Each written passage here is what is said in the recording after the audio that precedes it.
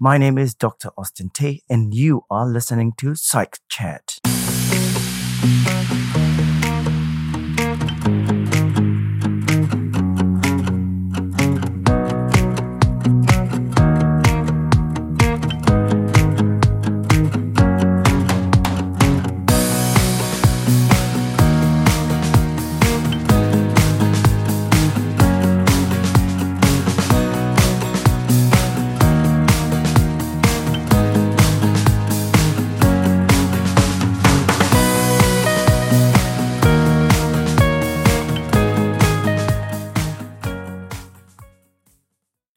Welcome to episode 12 of Psych Chat.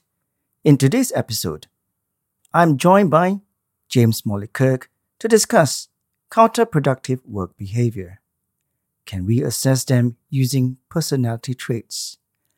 I hope you enjoyed this episode, and as usual, if you have any comments or suggestions, please send to psychchat@omnisci.com or tweet to psych_chat. Today, I'm joined by James Molly-Kirk again. Hi, James.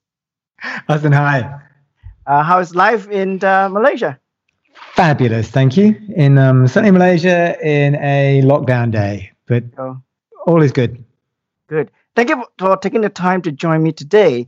Today, we're going to be talking about a very interesting topic, a topic that is close to your heart, something that you have actually researched and done a lot of work in this area, and then in your everyday consulting work, you're also dealing with this particular subject. So what exactly is this subject? Everybody must be wondering. Today, we will be talking about counterproductive work behavior. It is a very long phrase. I'm going to use the acronym CWB as we talk about it throughout the podcast, so it makes it easier.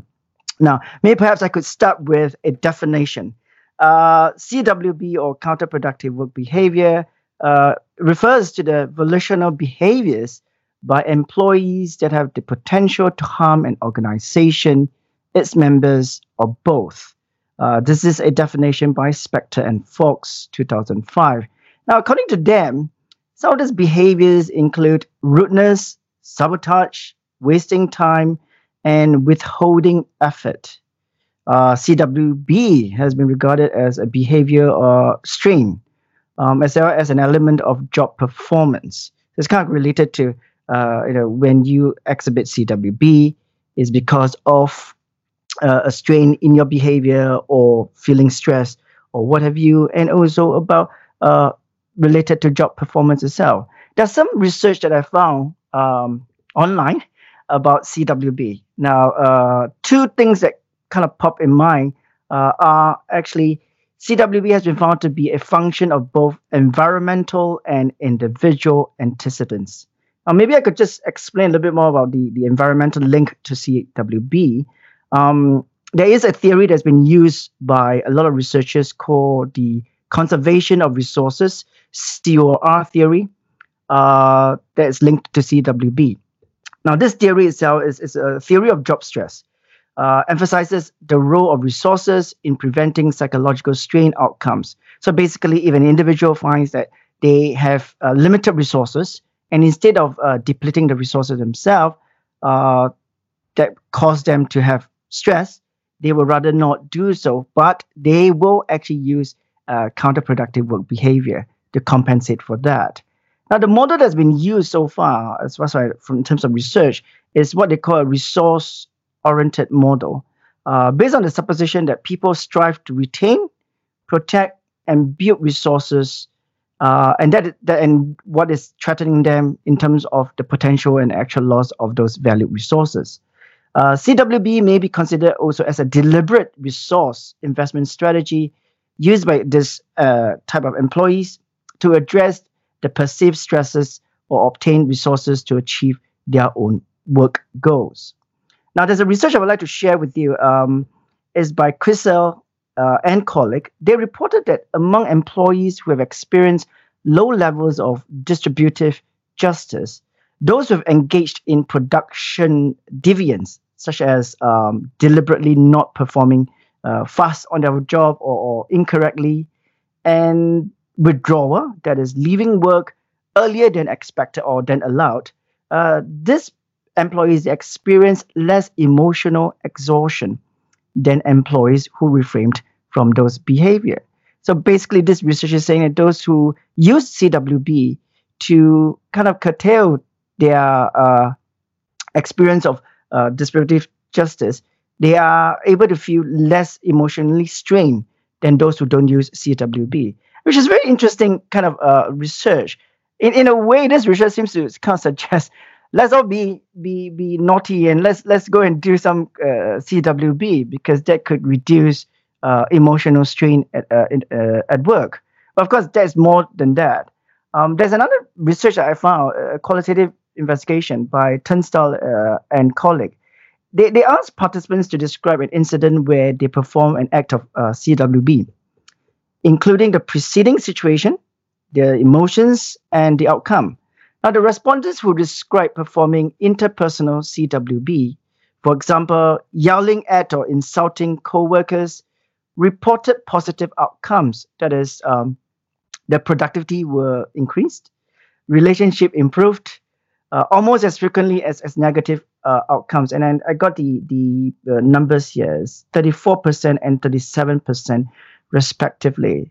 Again, it seems to kind of suggest that CWB is able to help people to reduce emotional strain and has positive results.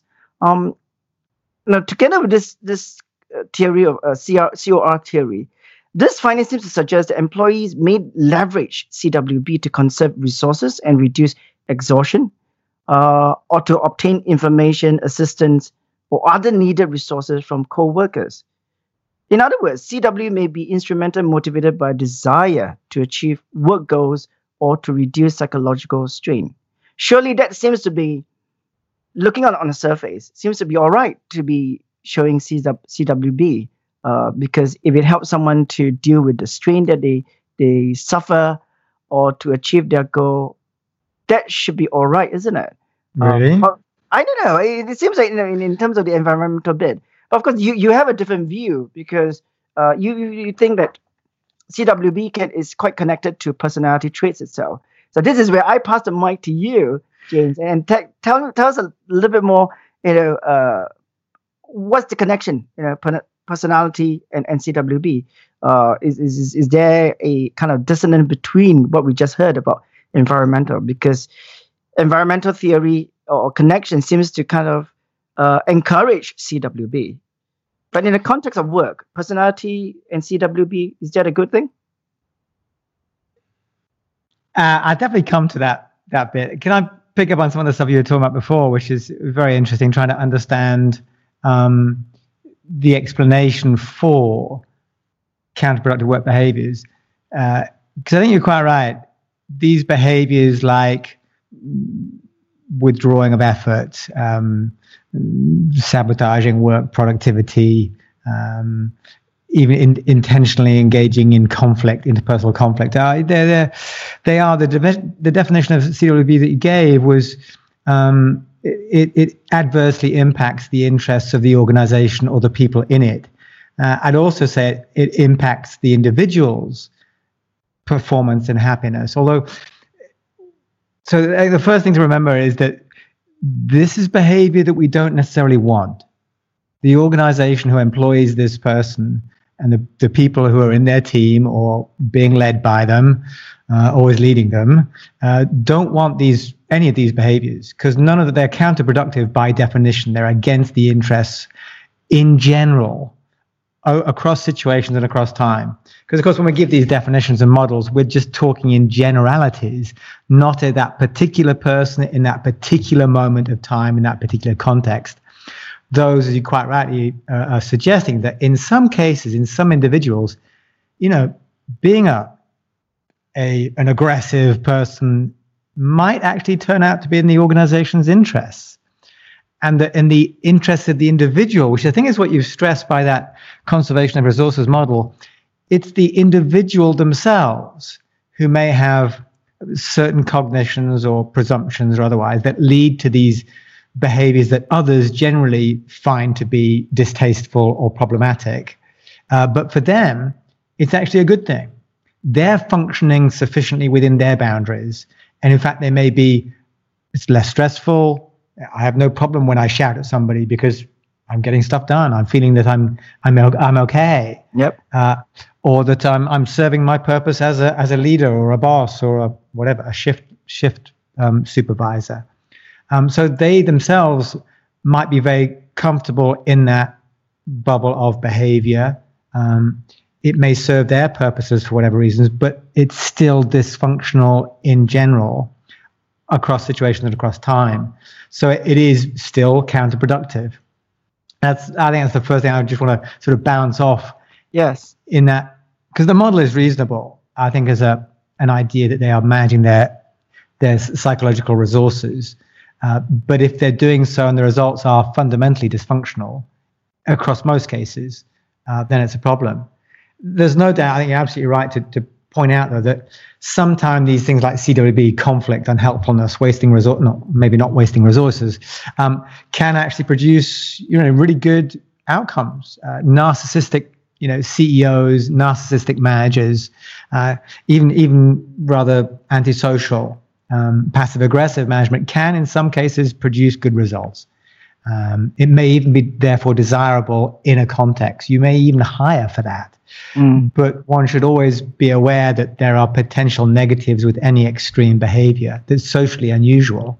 And so it may be useful for a time in a context with certain controls, but should those parameters change, you may then get something that you no longer want. In some ways, in the simple ways, you get a wartime leader during the war, and when you get peace, you don't want him anymore, or her. But during the war, they did their stuff, and that was great.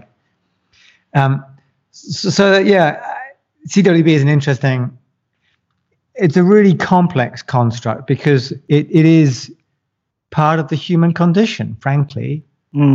We all, I think there's an article we were reading today, we shared, these dark sort of behaviors, if you like, they're sometimes termed, it's just part of being human. We've all got them. It's just whether we can control them in the environment that we're in so that we are productive. We are doing what the group needs to be done, so that whether it's productivity or just happiness is derived from it. Something's meaningful.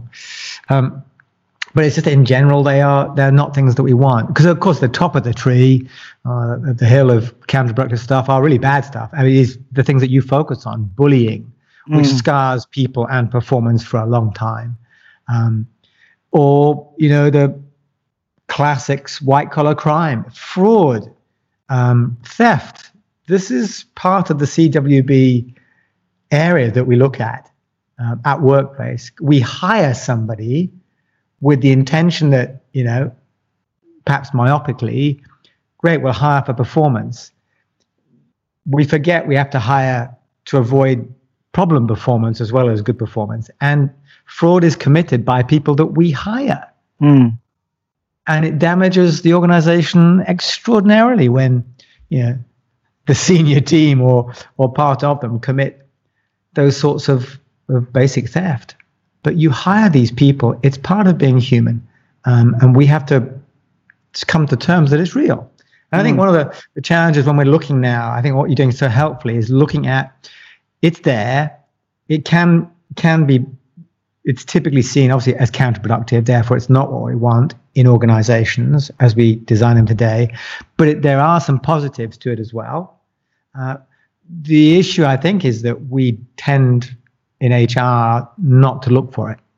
We ignore it. It's an inconvenience. But the more that we start to look at it, through folks like yourself coming in through the conduit of bullying, exposing the reality of people in organizations, is we need to start to look at the reasons. What's causing it? How do we measure it? Yes. How do we even expose it in an organization when it's basically always hidden? It's not something anyone's going to be proud of showing unless they are the manager who's barking at people and they can get away with it. I think it's really important that we start to understand the reasons for it, start to look at it clearly, to try to understand it and track it, And yeah, I'll pass it back before we move to personality, because personality, like any behavior, personality is one of the factors behind it. Yeah, I mean, it's interesting you're saying that we need to recognize that such behavior is normal, especially when in certain contexts where people feel they are threatened or they are disadvantaged, they will exhibit such behaviors. It's like, saving yourself from a disaster. This is the thing that I need to do within that context. Does it mean that we can now, if we can identify those behaviors, we should be able to kind of categorize them and put them in a very nice box, as in this kind of behaviors is demonstrating this kind of behavior is demonstrating that? Because as what a lot of disorders has been classified using the DSM, disorders are neatly kind of categorized in boxes. For example, schizophrenia, panic disorder, what have you. Do you think that works in terms of CWB? We could use something like that to label them, categorize them, putting them nicely in a box? It's a really good question, because it actually goes back to the original where the research into counterproductive behaviors in organizations came from, was of course from the clinical side. It started off, obviously the clinical psychologists, psychiatrists have explored personality disorders, behavioral disorders for a long time. They are the CWB is just a corollary of that. It's just the echo of that in the normal population, the functioning population. But in some ways, the definition is the same. If behavior is, typical ways we can expect someone to think and feel and act over time and across situations, then counterproductive, traits are the same. It's just ways that people think and feel and act in organizations that produce problematic outcomes that we don't want. It's the same as a clinical disorder, because the definition is almost the same. It's it's a personality disorder or a dysfunction because it doesn't produce the results of effective functioning of that person in the society where they exist.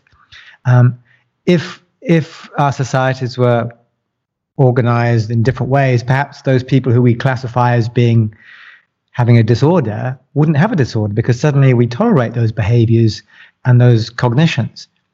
So actually, the CWB and the way we think about it in personality terms has definitely come from an absolute direct heritage from personality disorders, from the DSM, the clinical classifications. Of course, the way that we have typically approached personality at work has been influenced strongly by the trait tradition now. Yes. That's definitely there. So that's, Big Five, personality traits, where we're looking at comparing people's responses to a questionnaire, a standardized tool, and it's the comparative expression of those traits that we decide, is this person extreme or normal or below average, or whatever. It's always, trait is comparative. And so we've so far using the same approach in organizations. We're not clinical psychologists, we're organizational psychologists, and we use pretty much the same approach to trying to link the behaviors or the personalities of counterproductive behavior through that trait approach. So the TD12, which is the tool that I'm most familiar with, does that. It's 12 traits. The traits are linked to the original sort of personality disorders, is where the considerations are coming from, but then it's adapted to normal working contexts, and we decide what is extreme based upon the population that we're comparing against, and then some obviously further validation of what that means in practice. So yeah, traits is the way that we approach this now. We don't categorize. It's simply people can vary on traits, and yet it is based still in that idea of dysfunction. I think it's important because for us who deal with personality traits and assessment itself, having that tool to to identify the behaviors and within the context, which is one of the words I used quite a bit earlier on. It has to be within the context and not take it as a kind of blanket assessment that finding those traits, that means this person is going to be behaving badly, therefore we're not going to employ this person. And I think we have to be very careful when we are assessing or using any tools of that sort to identify, especially in this case of TD12, the kind of traits that a lot of HR people or organization would hopefully do not want to actually discover, because they are so afraid. How do they deal with people with extreme trait score or showing kind of extreme in their trait itself? What do they do? And I think that's where the education still needs to come and make people understand that knowing it doesn't mean that it's a bad thing, because sometimes if you could fit that knowledge into the circumstances for the individual in the work that they do, then it might actually become a plus thing rather than a negative thing. Like we were discussing before this podcast previously about if someone who is doing a job that requires a lot of risk-taking, and if you find that the person has a very high risk-taking trait, which in normal circumstances is a bad thing, and a lot of organizations will steer clear from someone who is very, very risk-taking.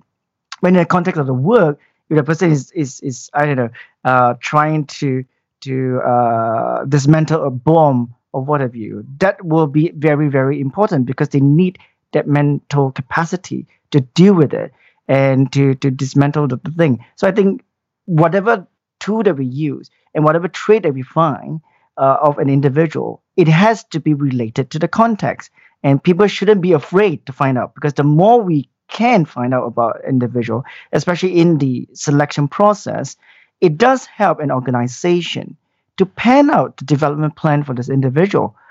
Then this, in a way, you are helping the person grow and also get used to them, their style. And especially this time when organization is in a very volatile situation, things are changing, because where we are today in a VUCA world, we need to be adaptable to look at it the other way around. I think a lot of time when we talk about assessment and selection, is always how the individual can fit into our culture. I think the other way around is also look at how this person's personality trait I can actually utilize, and I can actually kind of leverage to help in terms of for the organization itself.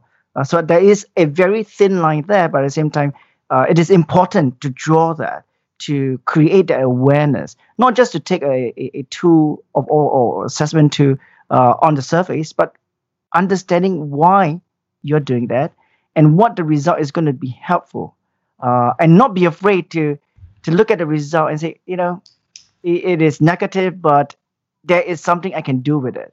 And I think that is important. Yeah, I do agree. If I can pick up a few things that you touched on there, obviously the first thing is, which we're saying is, when we're looking at these dark personality traits, obviously it's often termed as dark traits and derailer traits. The HR has typically not looked at these areas, because in some ways even organizational psychologists are not there's not that many people who are very well trained in the area. It's been an area where clinical psychology has been that's where clinical psychologists are practicing.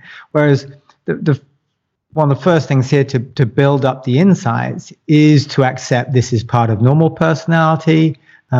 These are traits that are separate and beyond or related to, but in addition to bright personality traits, if you like, the big five, they add more insights into this particular area of personality dysfunction, and that we need to get more expertise in the area. And that's the organizational psychologist first, I believe. We have to educate ourselves and then have the tools and the information to take to HR. Because when you take these things to HR, who are focusing on so many things, it's got to be consumable and manageable. If it's still steeped in the dark arts of psychology and is inaccessible or feels like it's too sensitive or personal, then it's going to be avoided. But it truly is avoided at cost. the costs of CWB across an organization we've not even talked about, but besides the frauds down to the adverse impacts on individuals, forced absenteeism or turnover because of abusive behavior, sabotage of work process inefficiencies. Who knows? I know people have quantified it, but the numbers are crazy. We just don't see it. So it is something that I think we've got to look at. Personality is one of the only ways in to look at it, because our traditional ways of trying to understand, predict how people are going to behave in the context we've got for them, it just will not show up counterproductive tendencies. The CV, I won't declare it. The interview, no way will you get this out of me. Even behavioral stuff, I can control for a certain period of time because I know what you're after. Normal personality assessments, cognitive assessments will not show you these things at all. So how do we even get a sense that this person may be abusive or dependent, highly avoidant, rather eccentric in their cognitions? Is to some ways very antisocial, passive aggressive in certain contexts? How will we find that out? Well, you probably won't. So these sorts of trait-based questionnaires really can give us some insights. Of course, not in every case, but in most cases, they give the insight. So they help reduce the complexity and the sensitivity because it can be measured. But you're absolutely right to point out that when we still have to know how to interpret the insights that these tools give us, the same as a Big Five questionnaire report. How do we interpret whether this person is going to be suitable for our context? Will they work well with the people and resources we have and the demands that they're going to be put under? Will they enjoy it? Will the people they work with enjoy being there as well by them too? And what are the risks of them doing things we don't want? So we've got to be able to interpret those results carefully. And there is some sensitivity there. I think one can... It's a bit easier to put these things into, if you like, a development context. So let's do this questionnaire. Let's just talk about your derailers, your derailer traits with your management team or your hypos or any team. And we can expose the tendencies of people to be, uncomfortable, some of their behaviors. So in a development context, those sorts of insights and reports are probably easier to consume. We can tone down some of the descriptions and the rhetoric. And in truth, the Hogan assessments, who led the way on these things, do that very well in their dark personality assessment, their HDS. But in some ways, it takes away the bite of the consequences of these actions, as it's quite sugar-coated.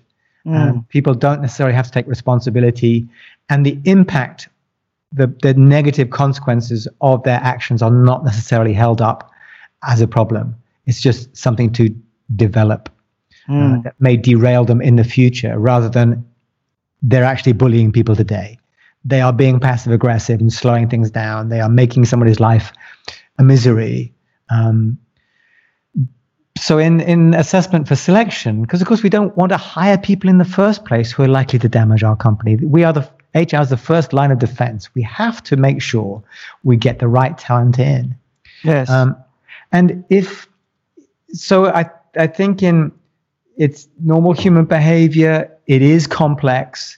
There are routes to see this now through these trait questionnaires that without them is almost impossible, other than having an organizational psychologist doing a particular interview, in-depth, extensive thing. You won't get even a sense of it. Yep. And that to get us to the point where we can use these things well, we need more trained psychologists who can lead the way. We need tools that HR can be trained in, that gives them confidence to be able to interpret them carefully. So that even when they're seeing high traits, oh my goodness, this person has an elevated risk of these sorts of behaviors, it doesn't necessarily scare us. It just makes us curious, but then we can explore with confidence to try to understand, is this real? Is this controllable? Do I want it? What could we do to get this person's knowledge and skills, and somehow control these potential behaviors in our context. I mean, from what you just said, a few points came to my mind. It's very interesting because I think as psychologists or organizational psychologists, we are so used to following what has been taught and what has been used before, because of validation, because of all the past experiment has been done. So we take that as biblical truth.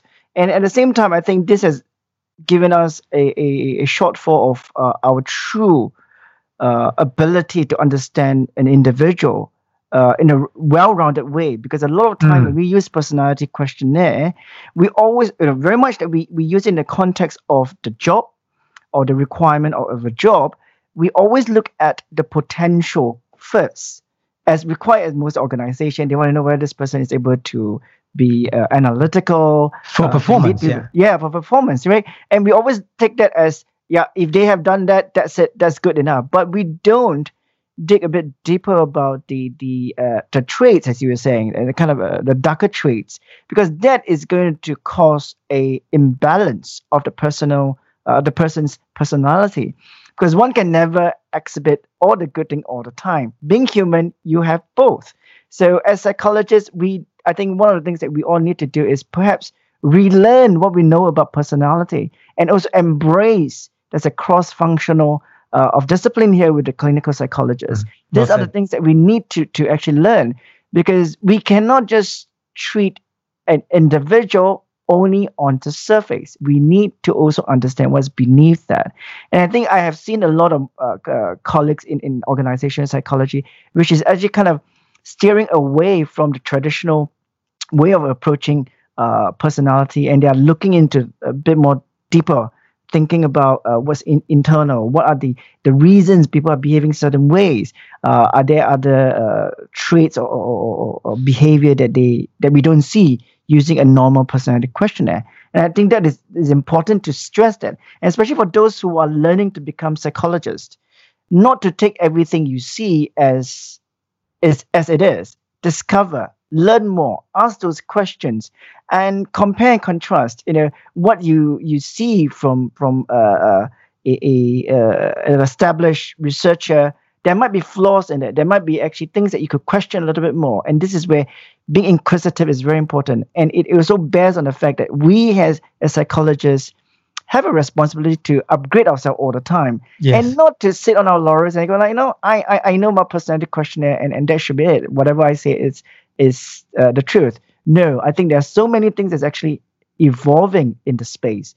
We need to be looking a little bit more deeper, the newer tools, debunk them, dissect them or what have you, and see what is actually out there that's going to be useful for the organization, especially in terms of selecting the right people. When they're able to do that, then they have less of an issue towards the tenure of the individual person to deal with CWB or other behaviors that they exhibit, or they are not able to deal with the stress and what have you, or the mental health issue. And I think if we get it right from the start for all organizations to do that, and as psychologists to assist them, that whole process for an individual working for an organization is going to be much more pleasant than they'll be constantly perhaps trying to fake it to make it kind of concept, the imposter syndrome and what have you. And I think that is important to stress. And I think to me, from what I hear from what you just said, and I think you probably agree with me that CWB is something that's inherent in all of us. Yes. It's just the time, the space, the situation will kind of ignite that. And if we exhibit that, what do we do? And we need to actually encourage organization or line managers to look at people in entirety, holistically, and not just the surface. We need to learn to dig a bit deeper. We need to train them. And before we could do that, psychologists ourselves, we need to be able to take the step and say, you know what? In order to give people the best of our service, the best of our knowledge, and impart those knowledge to them, we ourselves need to gain that knowledge first before we teach people how to do it. So that is important, I think, as professional. It's something that I think constantly we need to upgrade ourselves, need to learn a bit more about personality itself. It's not just what you see as it is in the market or whatever we have learned so far. So that is actually a very interesting point that you shared earlier on. Yeah. Yeah, I'd agree. Really would. Some of these are hard truths. I think the point you made about the performance paradigm, if you like, that we hire for performance, is misunderstanding the whole impact that a human provides you when they walk in the door. They may have, again, technical knowledge, skills, experiences, and traits, behavioral competencies that suggest they can do this job or have done this sort of task before. That's a task element of performance. And yet we actually hire for them to do a job in a context with certain resources and other people, and we wish to retain them in that environment for a certain amount of time, a minimum amount of time, so we get our return on investment. That's, we don't want to lose you until we've had our 3 years or our 6 years or whatever it is we're looking for. So we need to make sure they're going to fit that environment happily. And the third part of that equation is, and what might you bring that you don't really want to tell me about, but we need to know because that's part of who you are. What's the baggage you're going to bring here? And how, if the more we know about that counterproductive risk, we can sort out ways where we can strengthen the situation to control those things, reduce the likelihood. So if I know, in simple terms, that if I put you in a room with red wallpaper, that on Friday afternoons you freak out, then I'll change the wallpaper. It's really simple. If I know that if I put you in an environment where you have to speak in a large group, for a week, that in the second week you'll freak out, then I'll curtail that. It's a lot of the situations that we put people in where they'll respond problematically. They can control themselves if they're aware, if I am aware, that the manager or whatever, if the context is modified to help them in that way. As you stress, the situation is specific. Trait activation, situational strength are still relevant. We can control those things, but only if we know they exist, only if it's real. So rather than this one-dimensional view of people, let's just check the competencies. We've done our competency model. It's a great, based on good job analysis. That's great. What about the engagement factors? What about the counterproductive part of the pie? There are 3 aspects of an individual we've got to know about. Can they do the job? What's the likelihood they can do the job? What's the likelihood they will enjoy and stay as long as we need them? And what's the risk of problematic behaviors from the CWB? We have to have that paradigm first, and then the knowledge and skills and tools so that we can look at those things positively, without seeing people as being crazy or mad or problematic, just being human with great talent and potential. But we need to see all the aspects so that we can properly place them for everyone's benefit. Yeah, I think with the fact that if you are assessing someone a bit more well-rounded, when you assess for performance, you're not just thinking about this person will stay with me for 3 years. You want them to stay as long as they can, contribute where the opportunity you provide them. Because I think you were talking very much also, it's not just employing someone for their capabilities and based on the competency, but it's also how well can you develop this person to an individual where they can give more to the organization. Because we are seeing a lot of turnovers. People work for 1 or 2 years, which is kind of normal at the moment. People are working for a year and they leave. If we are able to do that, as I said from the start, people will not want to leave because they know the opportunities are there for them to develop. And you recognize the shortcomings. Where are the things that they are showing certain behaviors that you could modify, you can help to curtail and encourage the environment for them to grow. And I think this is perhaps the missing link for a lot of development processes in organization, because everybody in organization, they will always say, oh, let's do an X program, Y program, a Z program, because this is how we develop. But if the person inherently has a trait that does not sit well with the kind of classroom environment for training, for example, no matter how many classes or modules they go for, the training they go for, they're not going to learn and they're going to feel fatigued. They go, you know what? Why am I wasting my time? I'm going to leave the organization. And I think this is a very good indication for organization to realize, don't do things piecemeal. Do it in entirety too, because treat all your potential employees as an unique individual. Everybody has different needs. If you can, within the resources that you have in an organization, you need to accommodate and do not use a broad stroke for everybody, because everybody is so different. Everybody's learning capacity is different. We have to be able to accommodate that. Then you won't have to do things like, or wouldn't be feeling anguish when you're doing your employee survey where you get all the low scores and what have you, and fret about people leaving. This will be diminished if you get it right the first time. And I think this is such a good thing to remind organization. Please assess someone as a wholesome person. They are not, fragments of different things. You have to take them into one. And then that is very important. And 100%.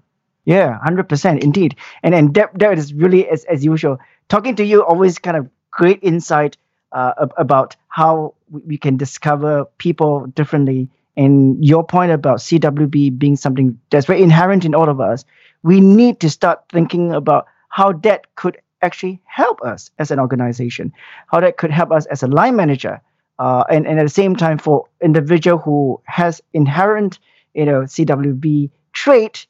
How can they also help themselves within those organization or within the situation within the organization itself? And I think that is something worth thinking about for people who are listening. If you have any other questions, I'm sure both myself and James will be very happy to talk about. And as usual, if you guys have any other suggestions or topics that you want us to talk about, I'm using the word we, as you can realize, people listening to it, because James has kind of volunteered to kind of co-host Side Chat with me in the next few episodes, I hope, and then more. And let us know so that we could actually put it on as one of the topics that we can talk about. You can easily send an email to me on sidechat@omnisci.com or tweet to site_chat on Twitter.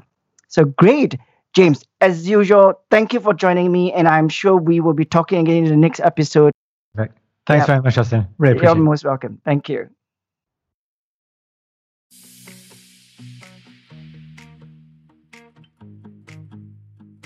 You have been listening to Side Chat. This podcast is brought to you by OmniSci Consulting. We are a team of psychologists with a wealth of experience in working with individuals, teams, and organizations in the areas of coaching, executive selection, assessment and development, career transitioning, and workplace intervention. OmniSci Consulting exists to solve the critical issues facing our clients, both large and small. Our approach is to tailor-make each service to meet the requirements of our clients. Our broad range of services and solutions help individuals and organizations to facilitate change, achieve their vision, and optimize performance and productivity.